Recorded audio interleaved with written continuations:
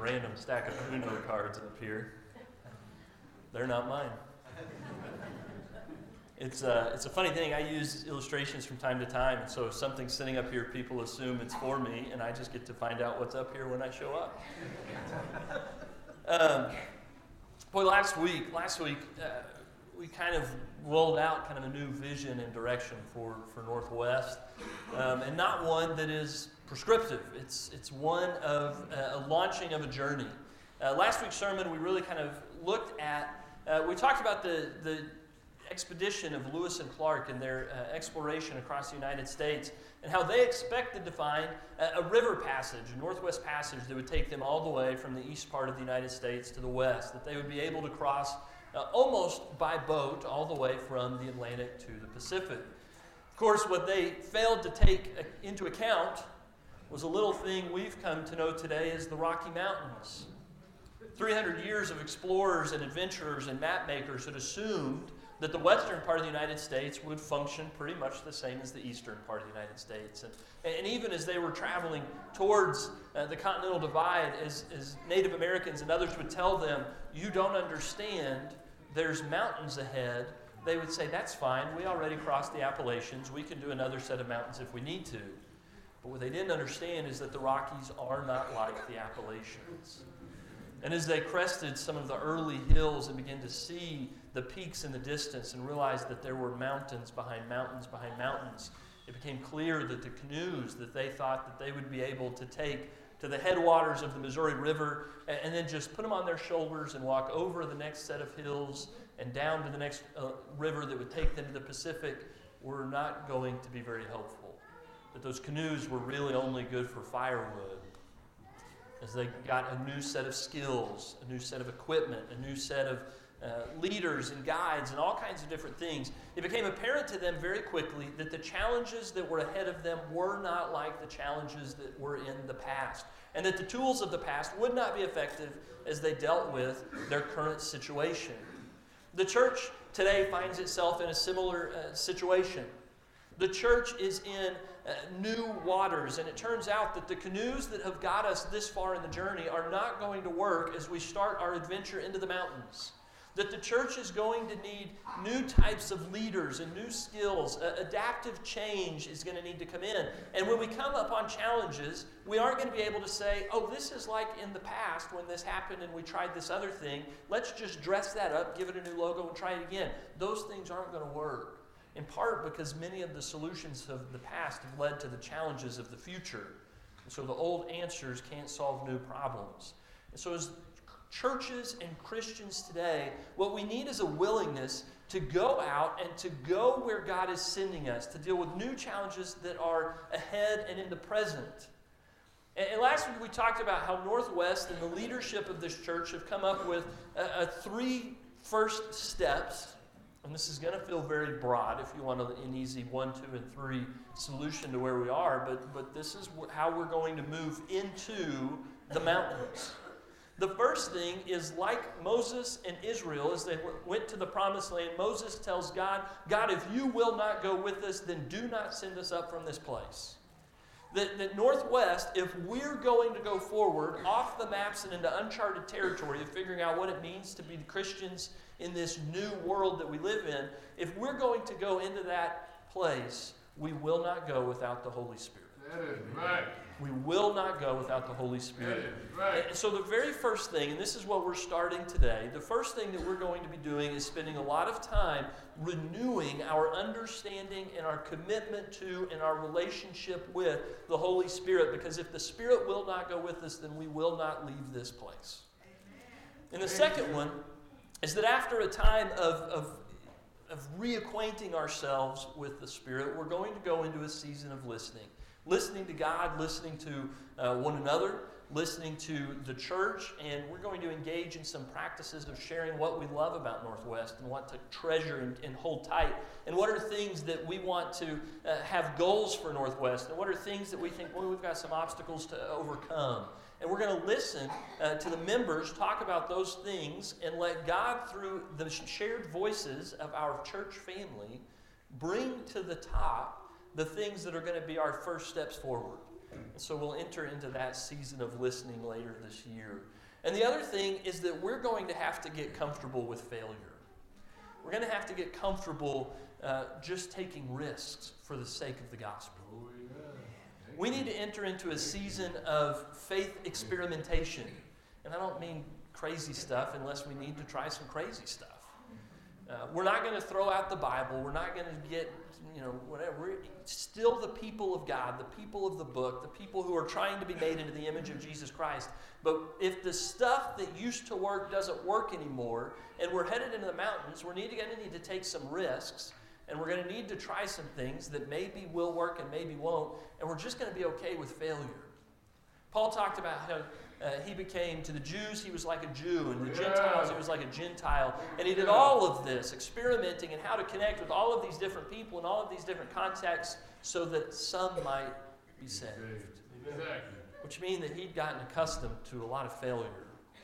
He took risks for the gospel. He went out and tried experiments in evangelism, and a lot of them didn't work. Some of them did, and he counted all of those a victory for Jesus Christ. And we're going to have to enter into seasons of being willing to fail and take risk for the sake of the kingdom. But before we go anywhere, we need to talk more and a lot more about the Holy Spirit. We need to talk about the third part of God. And this is something that the church has gotten out of the habit of talking about.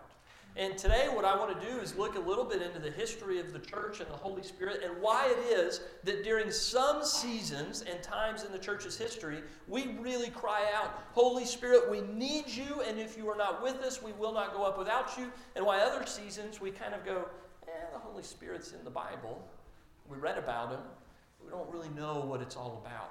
Why is it that the church moves in and out of these two different streams, where at times we're passionate about the Spirit, and at times the Spirit seems to be very domesticated? But at the very beginning, the very birth of the church involves a dramatic inclusion of the Holy Spirit. So that in Acts chapter 2, in verse 32, it says this is Peter preaching in one of the earliest, what would become Christian sermons. And he says, God has raised this Jesus to life, and we are all witnesses of it. Exalted to the right hand of God, he has received from the Father the promised Holy Spirit and has poured out what you now see and hear. For David did not ascend to heaven, and yet he said, the Lord said to my Lord, sit at my right hand until I make your enemies a footstool for your feet. Therefore let all Israel be assured of this, God has made this Jesus, whom you crucified, both Lord and Messiah. When the people heard this, they were cut to the heart and said to Peter and the other apostles, brothers, what shall we do? And Peter replied, repent and be baptized, every one of you, in the name of Jesus Christ for the forgiveness of your sins, and you will receive the gift of the Holy Spirit. The promise is for you and your children, and for all those who are far off, for all whom the Lord our God will call. Today we sit here in this room as a family of believers who are these who are far off and who God has called, who through faith and baptism have received this same gift of the Holy Spirit that Peter promised to those who are listening to his sermon so many hundreds of years ago, nearly 2,000 years ago. And Christians, by faith and baptism, have been receiving the gift of the Holy Spirit ever since. The birth of the church was a Spirit-infused, Spirit-driven, Spirit-gifted birth. That's where the church began. And yet, as soon as Christianity comes into being, there become these two different kind of streams that the church tends to go down. There's times when the church is in rapid growth and the church is on mission and the church is aware that the world is against it, that the church has a strong tendency to call on the Holy Spirit and to depend on the Spirit's empowerment and guidance as it goes through difficult times and troubled seasons. But there's another part of church history where the church gets comfortable and the church can become part of empire. We talked a little bit last week about how Christendom is the part of church history where the church had all kinds of power and all kinds of authority and all kinds of influence. There were times that church and royalty and government were so infused and married to one another, you couldn't tell where government began and ended and where the church began and ended, because the church was so infused with the people in the most power. And what we learn in history is that during the seasons of the church, that it has the most power and authority and comfort, is that there's not as much conversation about the Holy Spirit. It turns out when you like where you are, you don't invite someone in who might shake things up. When the church was comfortable with its authority and influence, and it didn't feel that the world was challenging it, the church was often happy to leave the Holy Spirit just safely nestled in the words of Scripture, not going to interrupt or show up or make too much of a difference in the daily happenings of Christians or churches. It's often seen during these seasons. It's often seen in the reading and teaching of the Word, in the practice of communion, baptism, and marriage. It's involved in bringing salvation to the believer. Then in all of these key moments, we're aware that the Spirit is still doing things and showing up in those moments. But in the daily interaction with the world, we don't call on the Spirit to show up and make a difference. In the daily forming of our own character and virtue, and in the development of skills and gifts that we've been given, which Scripture tells us over and over again are gifts of the Spirit. We talked at length last year about the fruit of the Spirit, the character and virtue of God, which is contagiously placed in those who believe in Him, so that they might begin to develop the characteristics of God in them. That's the work of the Spirit. And the Spirit does that in our lives every day.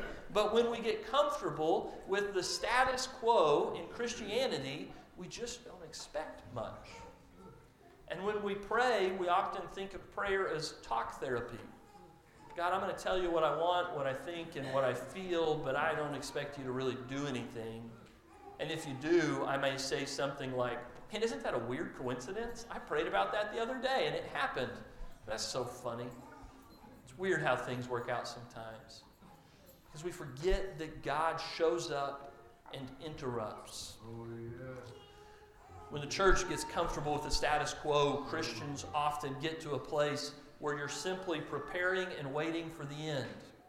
That after you get baptized and you become converted, that you're like, okay, I'm now a Christian. What's next? And the basic idea is, well, show up every Sunday with the rest of us while we wait for Jesus to come back. Or you may die first. Either way, then you go to heaven. That's step 2. There's not this adventurous, risk-taking, open to failure, Spirit-infused life in between conversion and salvation where we believe that God's kingdom interrupts what's going on in this world. It's not there.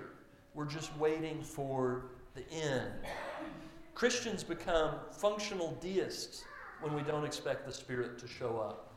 And what I mean when I say functional deist, deism is the idea, it's the religious idea that God created the entire universe in 7 days, and then He went, man, I did a great job. Let's set it over there and see what happens. And then God gets way over here and promises not to interrupt anything that's going on in the creation that He has so beautifully made. He's put it in motion, and now we'll just see what happens. That's deism. So many Christians today, if you ask them, do you believe that that's true? They would say, no, I don't believe that. But in your actual life, you expect so little of God that you might as well believe that. Do you expect so little of the power of prayer that you might as well expect that God's not ever going to show up or interrupt or make a difference? We're functional deists. The Spirit becomes the settled caretaker and babysitter that the church needs. He's going to make sure that nothing bothers us. The church of empire, the church of the status quo prays more about safety than growth. Prays more about being on defense than on offense. Prays more about God not doing things that will result in discomfort, but making sure that our comfort is increased. And a tame spirit, during the seasons of the church's history that the spirit is domesticated and is tamed, there's a complete loss of mission. There's a complete loss of the partnering between God's people and the God that shows up in our lives and calls us to get into the world. Where there is a lack of mission, there is no need for the Spirit. There's no need. And yet, in the world that we live in today, as the church becomes aware, either intentionally or just starts to feel like things aren't going the way we feel like they ought to be going. And if you go to any ministry leaders conference or read any Christian publications or other stuff, everyone is saying it feels like things are off. It feels like things are getting worse. It feels like something's not going the way that God wants it to be going. We all kind of know that there's this tension between where we think the church should be and where it is every time we show up, and the difference it is or isn't making in the world. There's a gap. There's a lack. And the more that the church becomes aware of that, the more that Christians start to realize that we don't have to send missionaries to other parts of the world to find a mission field, that we just have to go home. Oh, yeah. That we just have to go to work. That we just have to walk outside of the walls of our church, and we find ourselves in a very difficult mission field. And as soon as Christians start doing that, there becomes a renewed desire and a renewed interest in the Holy Spirit. It happens almost automatically that whenever the church is pushed out of the seat of influence and honor into the margins and the church gets uncomfortable, almost immediately people start reading in their Bibles and going, man, there's these things that keep talking about a Holy Spirit that might be able to show up and interrupt and make things better. I want more of that. Oh, yeah. And so it should come as no surprise that in the last century in our country, especially the last 50, 60 years, there has been an unprecedented increase in writing and teaching and preaching and conversations and desire for the Holy Spirit in Western Christianity. Because it turns out if we're on a mission field, then we need to become missional. If we're becoming missional, we will not go without the Spirit. And it's so obvious when you get on mission that you need the Spirit that you start reading and questioning and wondering. And there's this ache and this yearning for what we used to know that Christians are constantly rediscovering and finding and learning as they go forward into this new world. And I think there's 5 reasons that we see this happening in our world today. There's 5 reasons that Christianity is experiencing this incredible renewed interest in the Spirit in the world that we live in today. And I want to talk briefly about these because I think they help us understand a little bit about why this shift is happening in our world and why we need to have the Spirit as part of what we're doing as we go forward at Northwest. The first one is that Christendom has collapsed.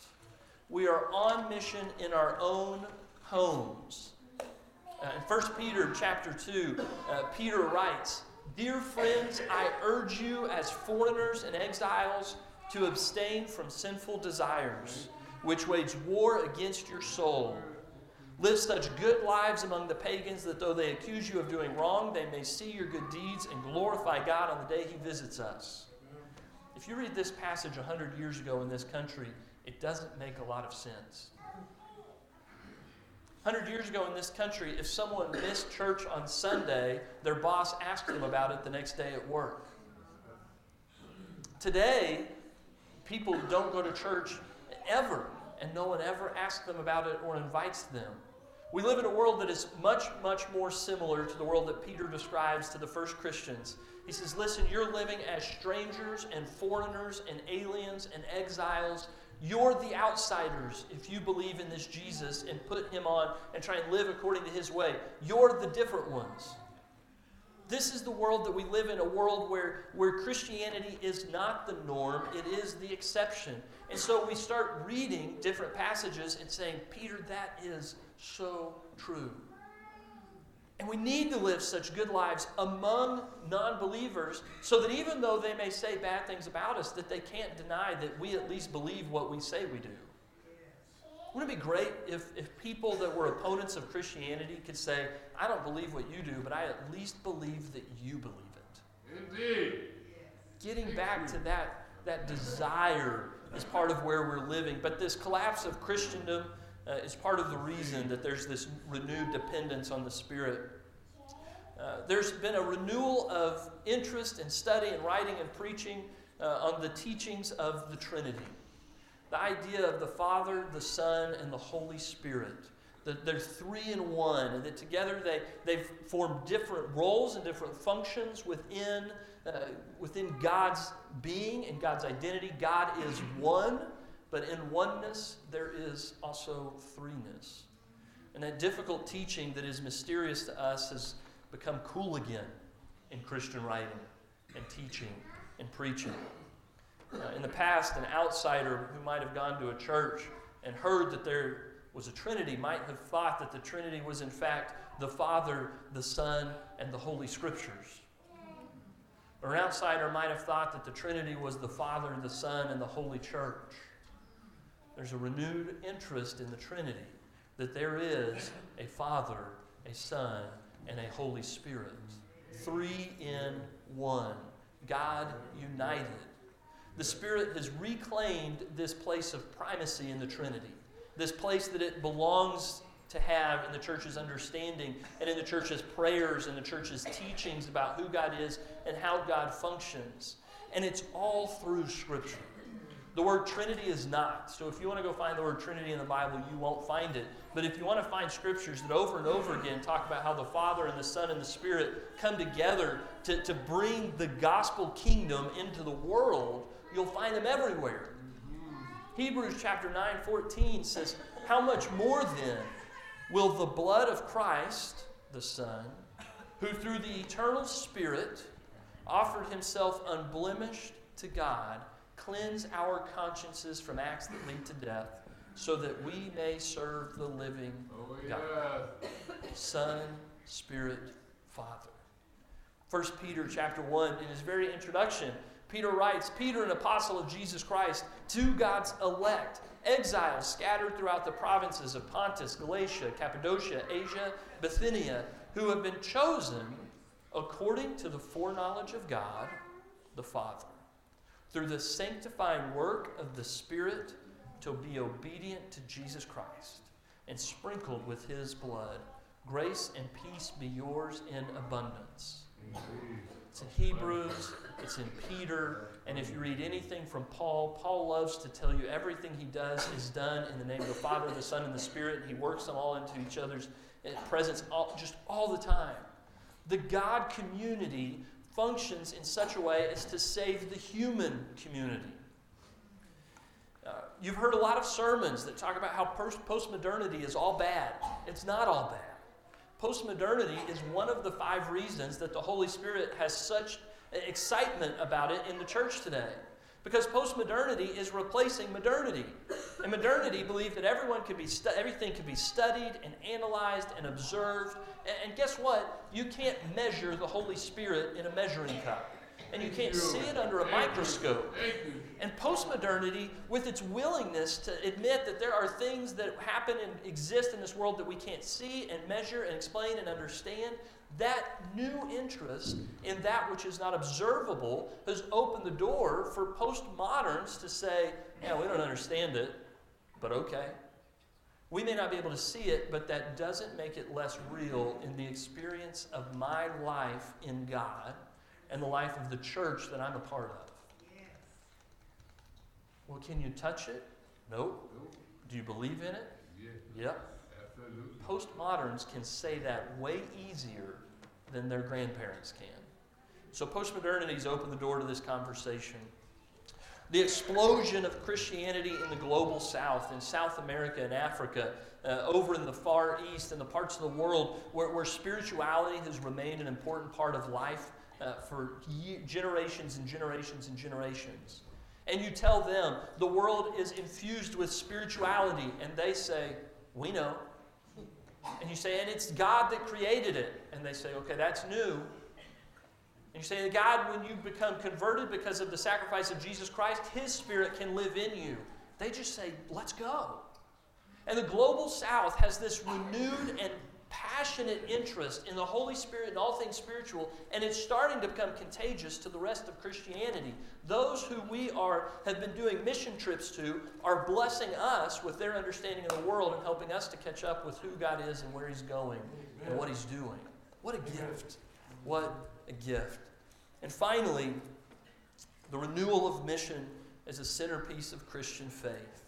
Where the church has a diminished mission, it will always show up with a diminished interest in the Spirit. And where the church has a renewed sense of mission, it will always show up with a renewed interest in the Holy Spirit. They are connected to one another. In Acts 1, verse 8. Oh, yes, indeed. Acts 1:8 says this. Yes. But you will receive power when the Holy Spirit comes on you. And you will be my witnesses in Jerusalem and in all Judea and Samaria and to the ends of the earth. When the church goes on mission, the Spirit goes with it. Mm-hmm. And when the Spirit's in the church goes on mission. Mm-hmm. And as the church becomes increasingly aware that even in the United States it exists in a mission field, we suddenly start crying out for greater and more power from the Holy Spirit to come into us and lead us and guide us, because the mission of the church has been empowered and driven by the Spirit from its earliest hours. It was true then, and it's true today. Next week we're going to start in Galatians 4, verses 4 through 6. And Galatians 4 through 6 says this. When the set time had fully come, God sent His Son, born of a woman, born under the law, to redeem those under the law, that we might receive adoption to sonship. Because you are His sons, God sent the Spirit of His Son into our hearts, the Spirit who calls out, Abba, Father. There's a double sending and a double gift. There's a double sending and a double gift. We are going forward as this church, but we are only going forward with the Spirit. And the Spirit is important because the Son has been sent from the Father to us so that we might be adopted as sons. But the Spirit is sent to us so that we might cry out, Abba, Father. The Son gives us adoption. The Spirit gives us the relationship to call out to God, God, you are my daddy. You are my Father. You I love, and I know that you love me. The double sending of the Son and the Spirit, the double gifting of sonship and daughtership, of childhood, of this adopted relationship, so that we might call God Father. That's the gift. And today, as you listen to this sermon and you're thinking, well, I don't know about church history and I don't know about all this stuff, the question for you today is, have you received this gift of being adopted and being able to call God Father? Because that's what the Son and the Spirit and the Father are all about. They've been in that business from the beginning, and they're still in that business today. And if you need to respond to this gospel, please come forward this morning while we stand and sing. If